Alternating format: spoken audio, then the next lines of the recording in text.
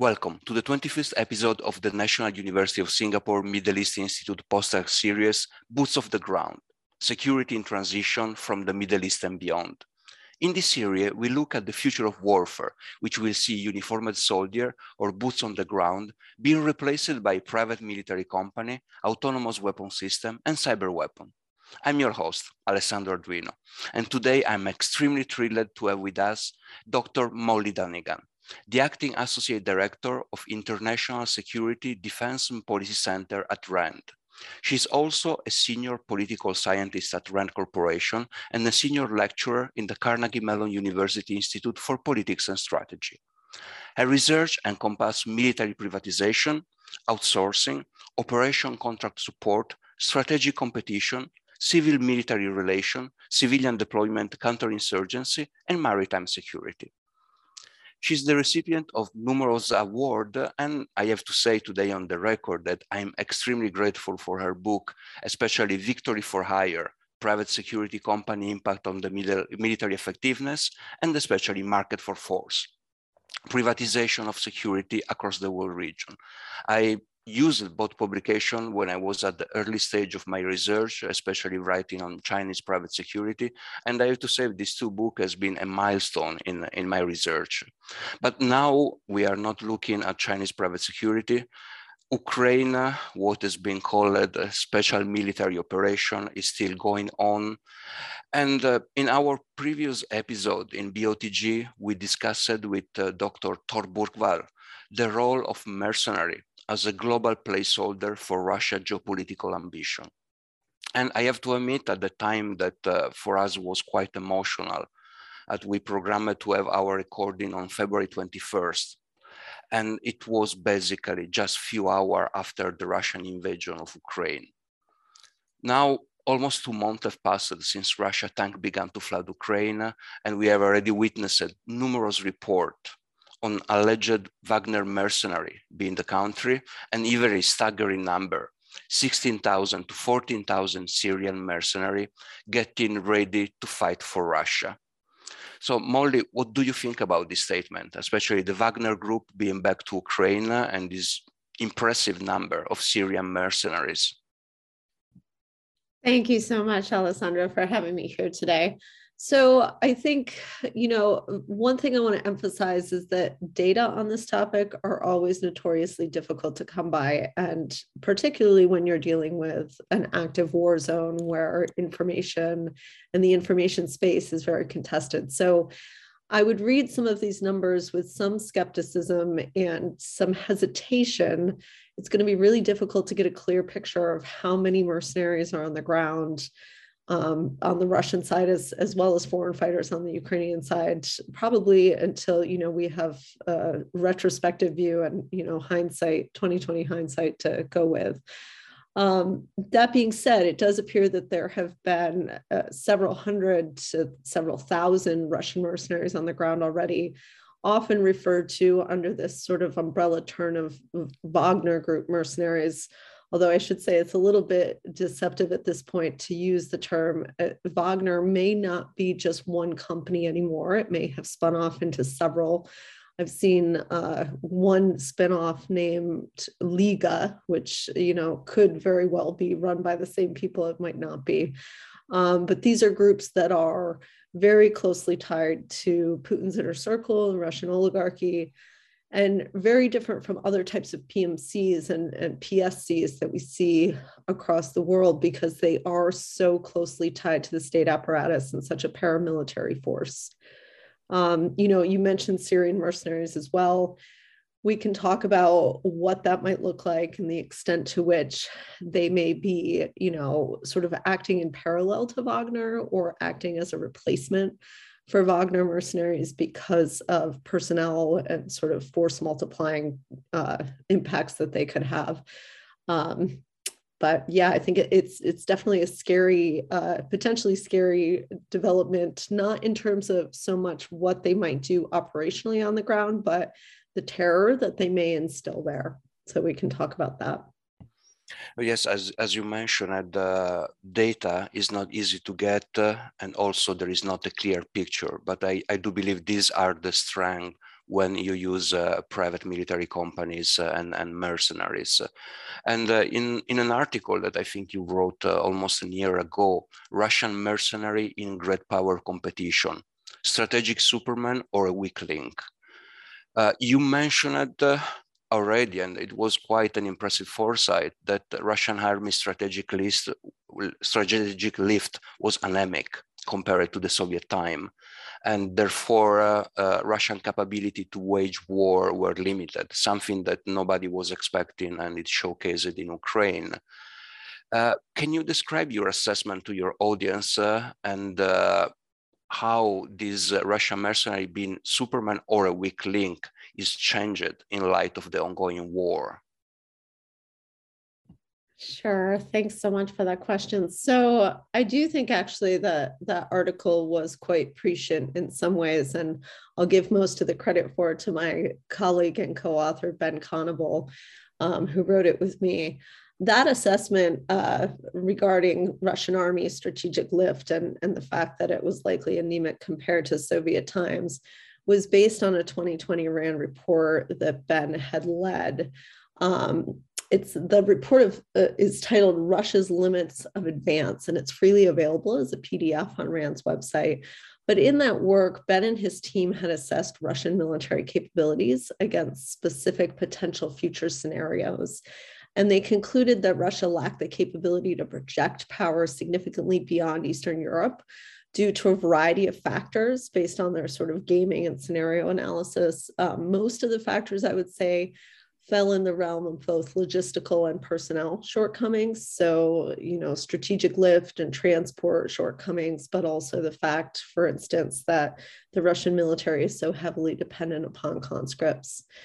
So, when you look at that in light of the fact that Russia is also concurrently deploying, thousands of mercenaries at this point under the guise and under the umbrella of Wagner and other groups, it really does sort of call into question, are they doing this sort of as a sleight of hand? Is it a house of cards in some ways to cover up what is actually shortcomings in their own military?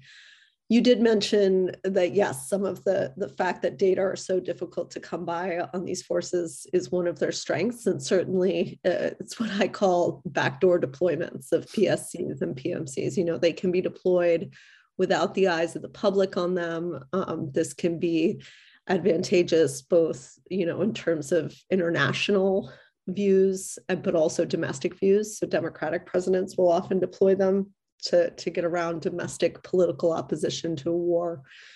But I do think that, this fact that you have significant personnel shortcomings in particular, is one of the reasons that they've been trying to deploy Wagner mercenaries in their place.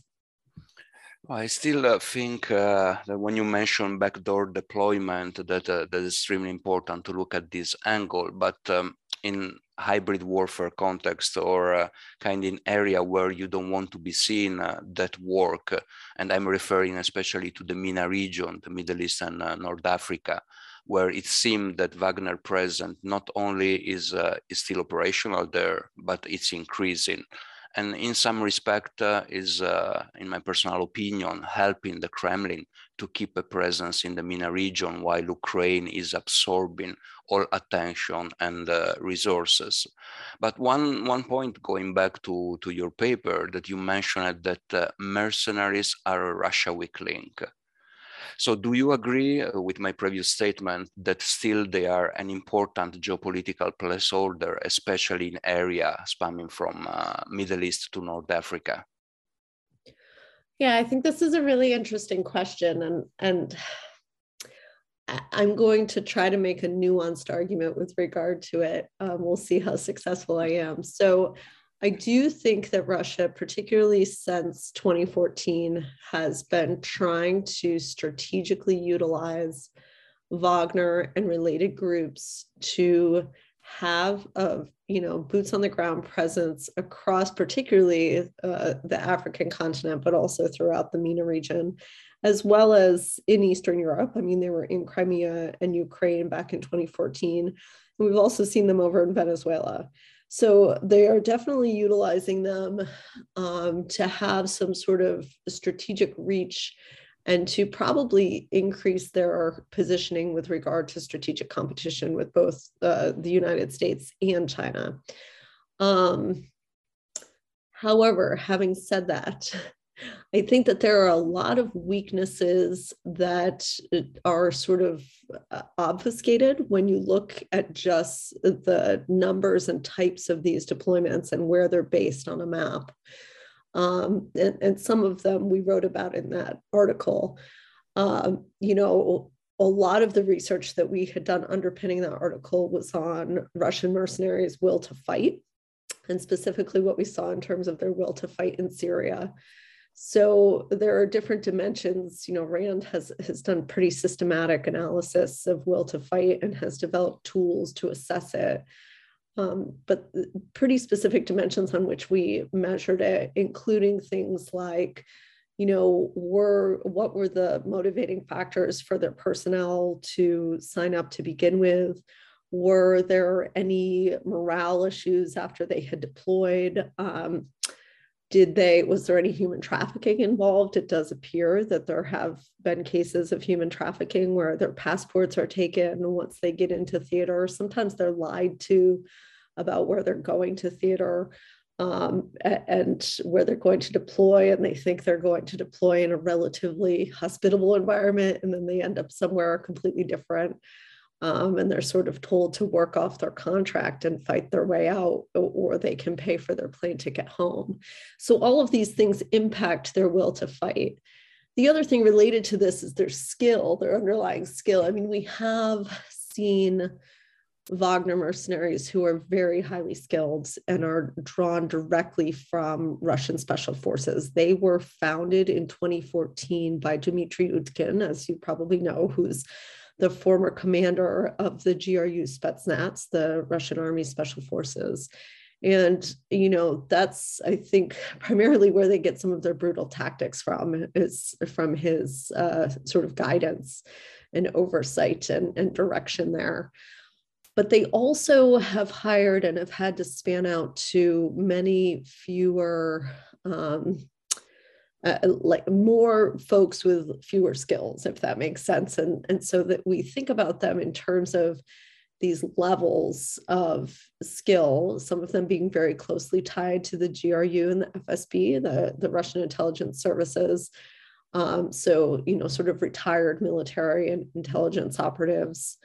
And then you have sort of a middle level where they may have had some former military experience. And then you have what folks in the field and the practice of looking at these guys commonly call the cannon fodder. And so they sort of throw them in and utilize them as force multipliers, but also to, you know, they put them in really inhospitable situations and also sort of discount their deaths as, you know, the Russian public isn't going to look at them very much. So I do think that, well, strategically, Russia is definitely trying to employ Wagner in a way to make up for some of its weaknesses in its own military might. There are also a lot of weaknesses in its mercenary forces that are being obfuscated in its doing so. And I think the more we can shed light on those things and show where those pressure points may be and have some leverage against them, the better off we'll be in trying to combat this force. Thank you, Molly. I think it's very important what you just mentioned in the research done by Rand in terms of willingness to fight. I mean, I unfortunately don't have the Rand dataset and database, but I can recall an old Italian chap, and his name was Machiavelli, and he used to say that mercenary in time of peace are willing to show their sword, while in time of war, they are trying to avoid it as much as possible. And in some respect, we don't have to forget that still, if some of Wagner group people are looking at Mother Russia and they are part of GRU and special forces, most of them are still there for the coin. So if during a conflict, for them, both victory or losing are a bad outcome. Losing because, of course, they end up dead, or maimed. Victory because it will be end of their business. So they are there just to preserve or continuing insecurity. And that's one of the severe issues that you have with mercenary all over the world, not only with Rand Group. But having said that, there's another question that is quite difficult, and I posed it to all our guests discussing on Russia, Tor, Sergei Shukanin, Candace Rondeau, and so on, that there are a lot of intricacy in research on about Russia private military company. And especially, I would like to ask you, how, in your opinion, Russia perceive its own private military companies? Yeah, that's a great question as well. So, I mean, I think there are different opinions there, right? So, I think the Russian government views them probably differently from the Russian public do. And, it's hard to tell. I mean, you note that this is very difficult and there are a lot of intricacies of researching this. I think that's really critical because it's, something I hate to speculate on too much, but what we have seen is that they are very able to cover up the deaths of Wagner mercenaries without much public outcry. And so that, to some extent, indicates that, there is just less concern amongst the public. There have been reports that they are, the families of those who die serving for Wagner or related firms are sort of threatened that if they talk to the media or anybody else about how their sons died, they will not receive the death payments, which can be quite significant, especially in the context of the Russian economy. So I think that there's a good deal of, again, obfuscation is sort of the word of the day here. There's a good deal of covering up the extent to which they're utilized. The other thing, they're not all Russians. And I think that that is really important to note. They do draw upon other nationalities, as, sort of the definition of a mercenary force would make you think. And I think that's part of the reason they have to call on Syrian proxies so much right now, because the nationalities that Wagner was drawing from for its prior conflicts included Ukrainians, Moldovans, and Serbians, in addition to Russians. And so I would think that they're having some personnel problems now, just in terms of being able to get enough folks on the ground with them. So they're looking to other labor sources. But in terms of, how they're seen in Russia otherwise, in terms of government circles, and this sort of alludes to your last question, I do think they're seen as a tool of the Russian government. It's interesting that Russia is one of the few countries that has not legalized the use of private military and security firms. And they have actually demurred on votes that were put forth in their parliament to do so. So they have actively chosen not to legalize them. And it does seem that that has been a strategic decision. They want them as a tool in their back pocket to try to have some strategic reach across the globe, but also to be able to plausibly deny that they are linked to the Russian government whatsoever. And we saw that after some of their activities in Syria, where large deployments of Wagner mercenaries were arrested at the airport when they came back to Russia, and the government, completely sort of, distance itself from their activities there, while simultaneously in other battles in the Syrian conflict, they were awarding military medals to Wagner mercenaries too. So I think they really think that they can utilize them instrumentally, and they are trying to do so. No, I totally agree. The fact that the Duma didn't pass the amendment to the law to make a private military company legal, it doesn't mean that Russia doesn't want to use it. It just gives it strategic leverage in case some of the mercenary outfit or spin-off don't fall in place as the Kremlin want to do, as it happened. And you mentioned it correctly. There was a group of mercenaries coming back from Syria, and there was FSB waiting for them at the airport in Moscow. And in this respect, we have also speak a lot with Elliot Higgins, the founder of Bellingcat, that it was quite interesting to see how he follow on the social media all the event and the discussion relate to this, and the Russian government was always denying having private military company. And then at the end, when you have the Mali government, a government officially asking for that, and you have the Russian Ministry of Foreign Affairs that just say it's a private company. So then again, all this layer of obfuscation that stem out Wagner Group as a label or as an umbrella, as you mentioned it before. But now I want to ask you another question, and probably is too early to ask it. But we saw from the beginning of the conflict in Ukraine that things were not playing well for the Russian army, or at least at what they were expecting.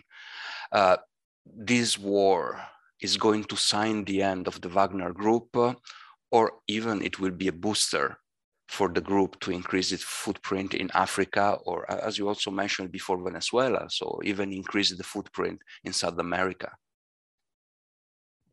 Yeah, thank you. This is another great question. I really don't want to speculate on how the war itself will end at this point. I think it's a difficult thing to speculate on.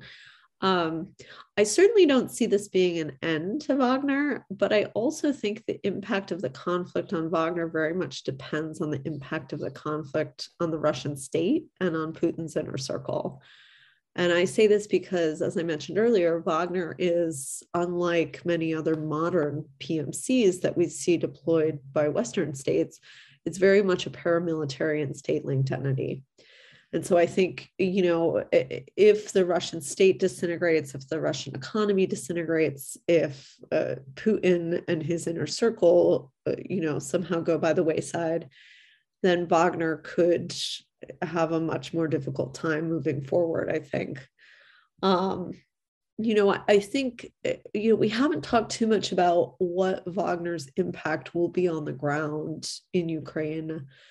And I alluded to this a little bit early on in the show, but I do think that they will face some challenges in really changing the operational course of the conflict.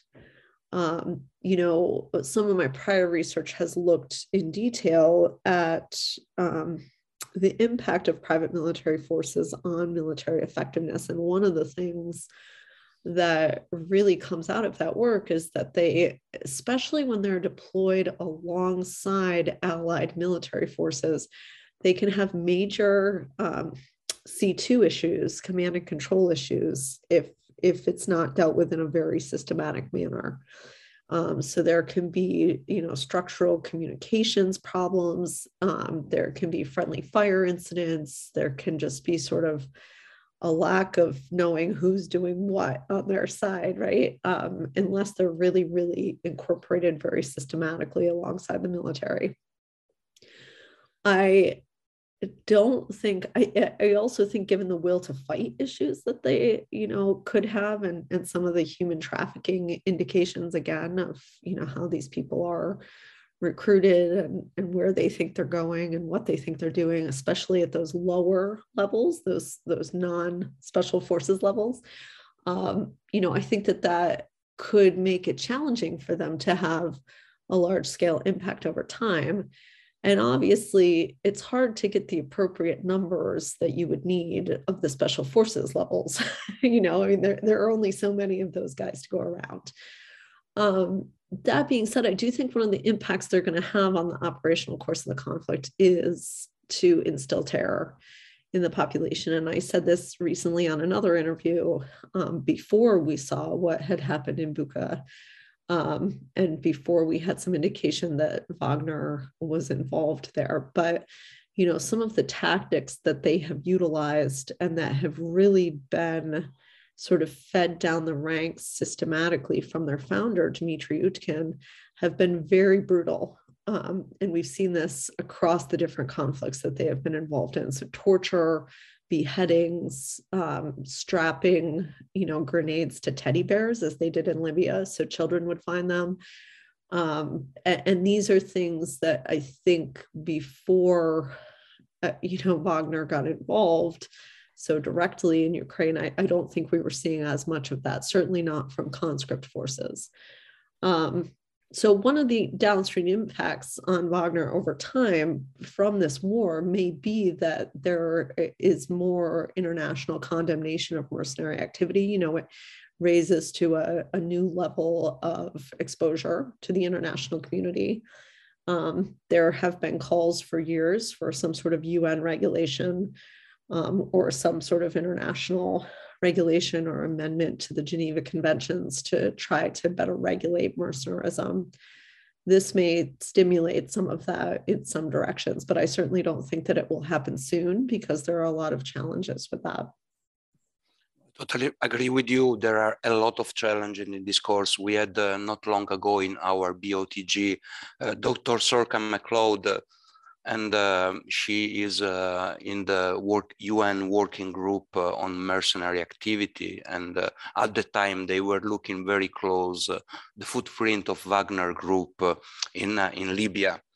And you mentioned, effectiveness, willingness to fight, and something that we didn't talk much before, but I do believe it's very important, and I thank you for mentioning it, is the moral impact of mercenary willingness for brutality, and how it impacts the morale, not only of the military force, but also of the civilian force.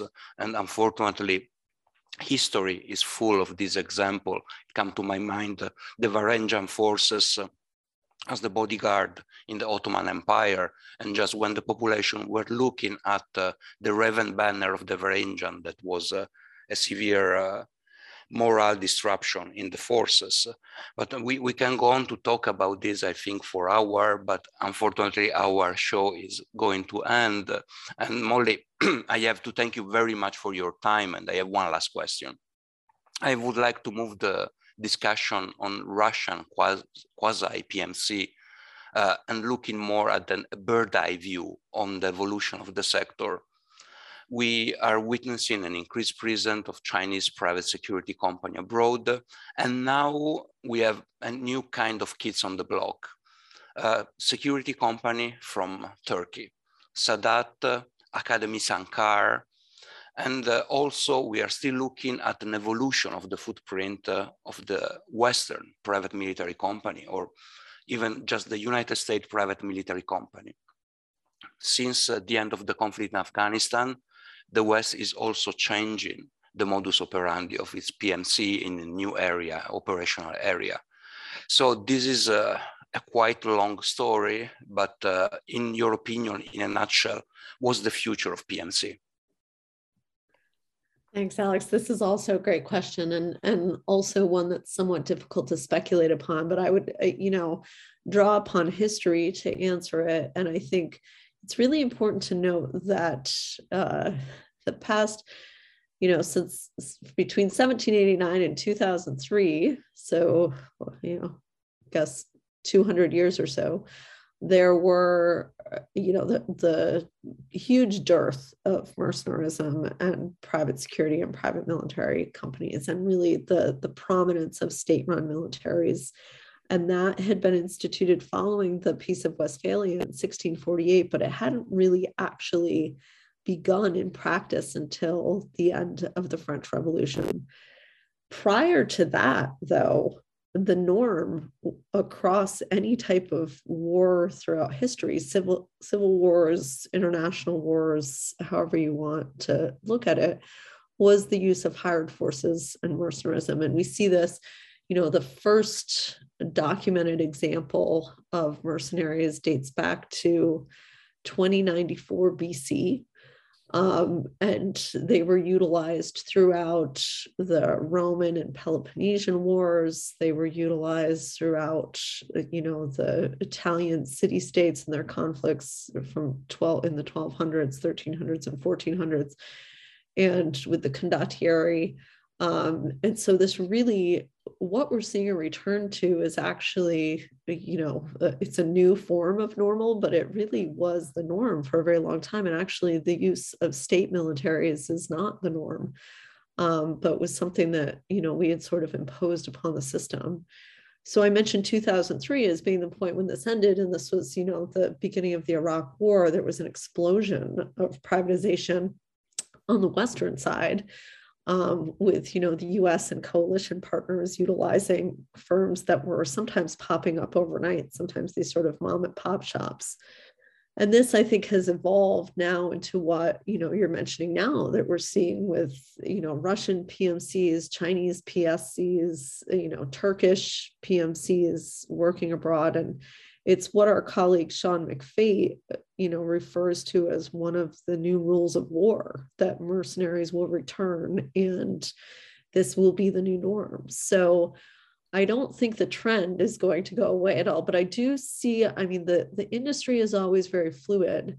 And particularly when you have firms that are more market oriented than what we've been talking about tonight. Wagner is so state driven, it's not very market oriented, because it really is a paramilitary organization tied to the Russian government.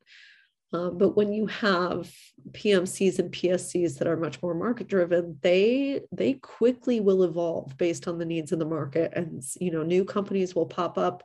Other ones will evolve the services that they offer. So sometimes they change shape pretty much overnight or within a matter of weeks. And I think we'll continue to see that on a larger scale. And, as conflicts become more internationalized and global, we'll continue to see the spread of this throughout the world. Thank you very much. And with your last sentence, you helped me to rope in our next podcast, that we are going to look at the cyber mercenary and how mercenary are shifting gradually to the cyber realm and cybersecurity. Molly, I have to thank you very much for being with us today, and also have to thank our audience for listening. Thank you and have a great day.